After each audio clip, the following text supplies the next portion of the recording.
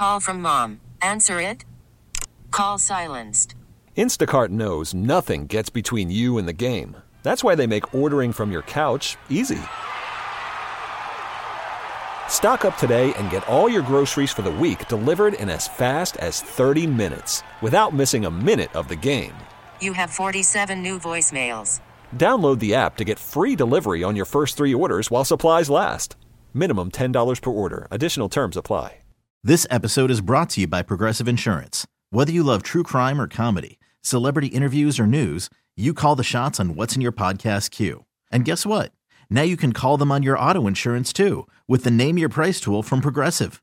It works just the way it sounds. You tell Progressive how much you want to pay for car insurance, and they'll show you coverage options that fit your budget. Get your quote today at Progressive.com to join the over 28 million drivers who trust Progressive. Progressive Casualty Insurance Company and Affiliates. Price and coverage match limited by state law. Let's head to the phone lines right now and head to Titletown, USA, Kansas City, Missouri, as they celebrate their Super Bowl 57 championship. Very happy to be joined by Josh Klingler, who does sidelines for the Chiefs Radio Network. Kling, how you doing, my man? Yes, it is Titletown. I mean, the parade cleanup is still underway. They need to clean up downtown Kansas City for the draft in just over 2 months from now. So I guess that was the audition for where the draft's going to take place. So if anybody watched what went down on television on Wednesday with the Chiefs parade, that's the location of where the draft is going to be. I don't know if it'll be fully red like it was the other day, but nice insanity to end the season. So, Kling, you do sidelines for the Chiefs Radio Network. You were at the Super Bowl. Take us through the third down. So Mahomes' ankle gets twisted up a little bit. He's hobbling. There was a certain gasp at my Super Bowl party, and I looked at the clock and said, well, hey, he's not going to go back on the field for another 40 minutes just because halftime's coming up. They had to punt the football here. I think he's going to be fine. Take us through that stretch of the game where Pat gets injured a little bit. He walks off to the sideline. Well, I mean, you kind of have to take your cue sometimes from the player, and there wasn't a lot of medical attention. I mean, there was a little bit right at the beginning, and then he basically shooed everybody away. And so got rid of the trainers and anybody medically while Chad Henne, the backup, was throwing some passes along the sidelines. Mahomes was sitting on the sidelines in a tremendous amount of pain, and that's the first time that we had seen him actually kind of show fully how hurt he was. Even in earlier playoff games, he didn't really give you the look like he was hurting. He definitely was, but he was in a tremendous amount of pain. And so as soon as he waved off the trainers, I'm like, well, it doesn't matter. Can he be as effective? We would have to see. But as soon as he waved off everybody and said, I'm not coming out of this game. And at that point, he went and stood along the sidelines as well. You knew that it was going to be okay. Now, has he defied the odds in all this? Probably so, but you weren't pulling him out of that football game by any stretch of the imagination. Take us through the end of the game, and a lot has been made about the penalty, the call against James Bradberry on Juju Smith-Schuster. The part of this controversy that doesn't make sense to me is everyone acknowledges that it's a penalty, but then doesn't want a penalty to be called. We get mad at the officials for making incorrect calls or not making the right call, yet we're mad that they made the right call. The whole logic in it becomes very circular to me, doesn't make a lot of sense. You were on the sideline, and while this call happened, what's your take of the controversy and the call for defensive holding on James Bradberry? Well, the interesting part, now, it was a majority Eagle fans in the stadium. It was a bigger deal on social media than it was actually in the stadium. I didn't feel like that it was as big of a play watching it live as it was to see what the reaction was like outside of the stadium. And there wasn't like it was, Eagle fans throwing cans and bottles and being all ticked off. Did they boo? Yeah, but I felt like it really exploded on social media way more than it did in the stadium. And then my question is, I mean, we have to decide, I guess, as a football fandom. So do we want the last, 4 minutes of any particular game to just be a free-for-all? That we don't want penalties called in those situations, so whatever goes. I don't think we want to be there. We don't want, blatant hits on a quarterback or something in the last few minutes where you can just, haul off and deck somebody. So I guess we just have to decide what we want it to be. I just as soon be in the camp let's get the calls right, and if it's a big play, it happens to be a big play. I thought Patrick Mahomes, and I don't remember which of the afterwards interviews, it might have been like a day later, was asked about it, and I thought he had a great answer. It was like almost like a humble brag. He said, "You really think I'd have thrown it that far away from him if I didn't expect him to be there? Like Juju Smith-Schuster wasn't open because the guy held him." And so I thought that was great. Like, I'm not that inaccurate. So if I'm putting the ball somewhere, I expect my guy to be there. And the reason he wasn't, it was because he was held. Yeah, I thought that immediately when it happened. Like, I actually thought Mahomes kind of overthrew him a little bit to really emphasize the point. Because if you go back and you watch the video, Mahomes immediately throws the ball and starts pointing at where the penalty is. I thought it was gamesmanship by him to maybe overthrow it by a yard and then instantly let the officials know, hey, there was a penalty that just occurred. See, he's that good, right? He's that good. He was. He's going to throw it 3 yards past him on purpose, just knowing he's going to get the flag. But no, and I think James Bradberry should have also. I mean, he should have diffused the entire situation when he owned up to saying, "No, I held him." That should be the end of it for me. But I just go back to I don't want games to be completely lawless in the last 5 minutes just because you shouldn't make a call on that point of a game. No, the calls still have to be right, and when they're a big play and the Chiefs were trying to take advantage of a very aggressive defense, hey, yeah, they earn themselves a flag in that scenario. So there was a story yesterday on SB Nation, and the headline of the story said the Chiefs are also the Super Bowl champions of gaslighting. Nobody said the Chiefs were bad. Stop lying. The story then goes on to say it feels like I'm taking crazy pills. Nobody said the Chiefs were done, nor did anyone say that this team was rebuilding. Now, I understand you and I know this a little bit more closely because we live in Kansas City. That's not true. I do think there's some nuance and there's a middle ground in this. I don't want to make it seem like the Chiefs were this plucky upstart team that, they're Jacksonville or they're the Lions that just, oh my goodness, how did we win the Super Bowl? That certainly wasn't the case. But I do think that the national conversation around the Chiefs was that Buffalo was too good. Cincinnati had passed them. The AFC West was going to be so difficult to navigate this year that it felt like the window for this Super Bowl team had closed and they would have to reopen another one. So I do think Chiefs fans get the ability to kind of pat themselves on the back and tell the rest of the NFL country that you didn't believe in us this season. Yeah, I mean, I think it's twofold. One, I think there was a little probably Chiefs fatigue, and there's always a race to anoint the next. And so it was trendier to pick Buffalo, or it's trendier to pick the Chargers to win the AFC West. And then also the Tyreek Hill cloud. What are they going to do about Tyreek? I mean, I got asked about that every week of the season, even before and after the Super Bowl. I mean, that's a question that they have had to deal with all season long, and the doubts that they could overcome losing a very talented wide receiver were answered. So I think there's a little bit of beating on the chest about that as well. And then, I mean, in AFC West country, the Chargers are picked all the time, and it's infuriating to Kansas City fans.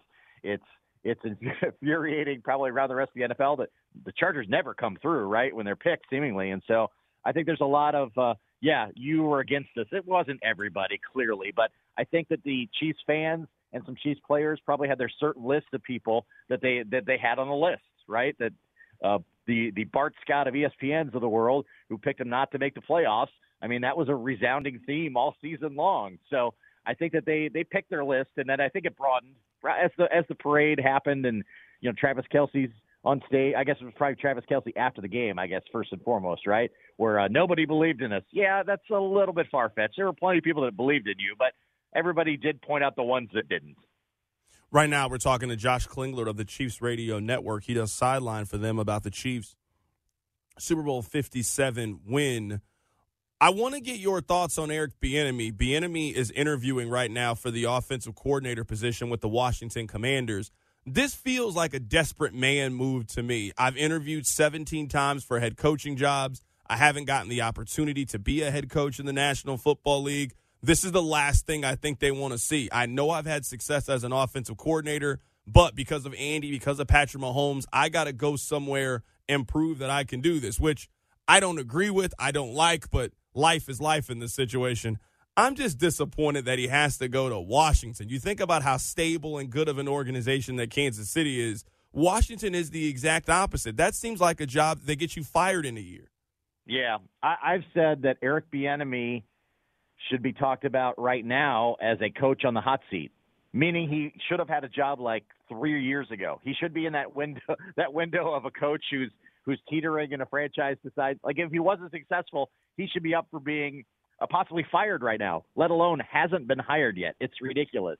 And it's ridiculous to think you have to go somewhere else to prove yourself. You're going to go to Washington and what? Can you get that to be a top 15, and I may be generous here, a top 15 offense, and that makes you somehow a better head coaching candidate?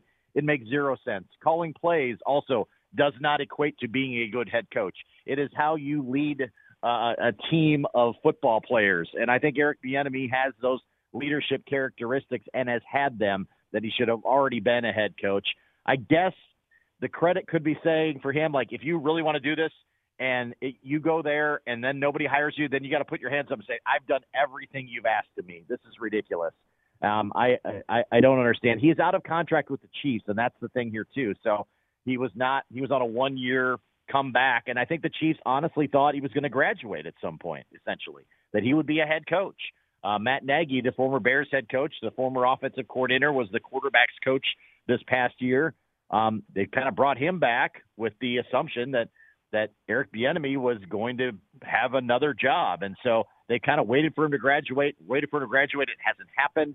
And now I think he's trying to probably take the best scenario he can to put his thumbprint exclusively on an offense and see if that's enough to attract the team to hire him. It's ridiculous, and it doesn't make any sense. I guess I'll credit him for realizing that's the scenario, even though it stinks. And the whole conversation around calling plays, it would make sense to me if every coach that gets hired is the one that calls the plays. But, I mean, we just saw Nick Sirianni in the Super Bowl. He didn't call the plays when he got hired. Zach Taylor didn't call plays for his team when he was there. Mike McDaniel didn't call plays when he was in San Francisco. Like, we can find examples of recent head coaches who have been hired who haven't been the play caller, for now this to be the only expectation for Eric Bieniemy that, hey, I know you were part of this very successful offense, but we don't really think that it's you, so now you have to go somewhere else to improve us. The logic just seems very backwards to me when it comes to him. It absolutely is. I want in a head coach, is that a guy that I will follow? And if you are able to be fortunate enough to have a conversation with Eric Bieniemy, you'd run through a wall for that dude. I don't care if he calls a play or not. Would I follow him into football battle? Absolutely. And I think that's the thing. I've never understood the play calling defensive coordinator, offensive coordinator, and how that directly translates to how you're going to be as a head coach. It doesn't. Now, is it nice that you've led one side of a group of a locker room and been a manager and orchestrated? Sure. It doesn't ultimately result in what's going to be the success as a head coach. A head coach is a vastly different beast. Eric Bieniemy has all the qualities to be a leader of a team, and it's unfortunate that he has to go through this stuff because it's not right. Last question here, Kling. I consider the Chiefs to be a dynasty. I think if you look at the history of the NFL, there have been about 7 or 8 franchises that sort of planted their flag to let you know that we were here. The Steelers did that in the 70s. The Niners did it in the 80s. In the 90s, it was the Cowboys. The Patriots did it for basically 20 years. I think Kansas City winning the championship on Sunday planted their flag as this era, this time in the National Football League, post-Brady, is our time. We have been the best organization. We have won the most. What we've accomplished is comparable to most teams in history. I think this is a dynasty. Would you agree? Yeah, well, you named a bunch of those teams, and from our younger days, right? Those were the it teams of those. It feels like a case of semantics to me. Like, what do you want dynasty to mean? To me, it's the team that's the most dominant in their era, and this team's looking like it's the most dominant in its era. The last 5-year run can't be disputed. Now that you capped off a second championship, it certainly can't. And if no one wants to crown them today, I guess that's fine. You got the best head coach in the league. You got the best quarterback in all of the NFL, and a team that was a Super Bowl contender that added 10 draft picks, and almost all of them contributed last year, and they got 12 picks coming up for this draft. The NFL's in some trouble because they're drafting well in addition to having the best head coach and the best quarterback going. So you're going to have to deal with the Chiefs for a while because this thing doesn't appear to be closing anytime soon. That is Josh Klingler of the Chiefs Radio Network joining us on the show today. Kling, I appreciate you, man. Thanks for hopping on this morning. Anytime, Carrington. You could spend the weekend doing the same old whatever, or you could conquer the weekend in the all-new Hyundai Santa Fe. Visit HyundaiUSA.com for more details. Hyundai, there's joy in every journey. This episode is brought to you by Progressive Insurance. Whether you love true crime or comedy, celebrity interviews or news, you call the shots on what's in your podcast queue. And guess what? Now you can call them on your auto insurance too with the Name Your Price tool from Progressive. It works just the way it sounds. You tell Progressive how much you want to pay for car insurance, and they'll show you coverage options that fit your budget. Get your quote today at Progressive.com to join the over 28 million drivers who trust Progressive. Progressive Casualty Insurance Company and Affiliates. Price and coverage match limited by state law. T-Mobile has invested billions to light up America's largest 5G network, from big cities to small towns, including right here in yours. And great coverage is just the beginning. Right now, families and small businesses can save up to 20% versus AT&T and Verizon when they switch. Visit your local T-Mobile store today.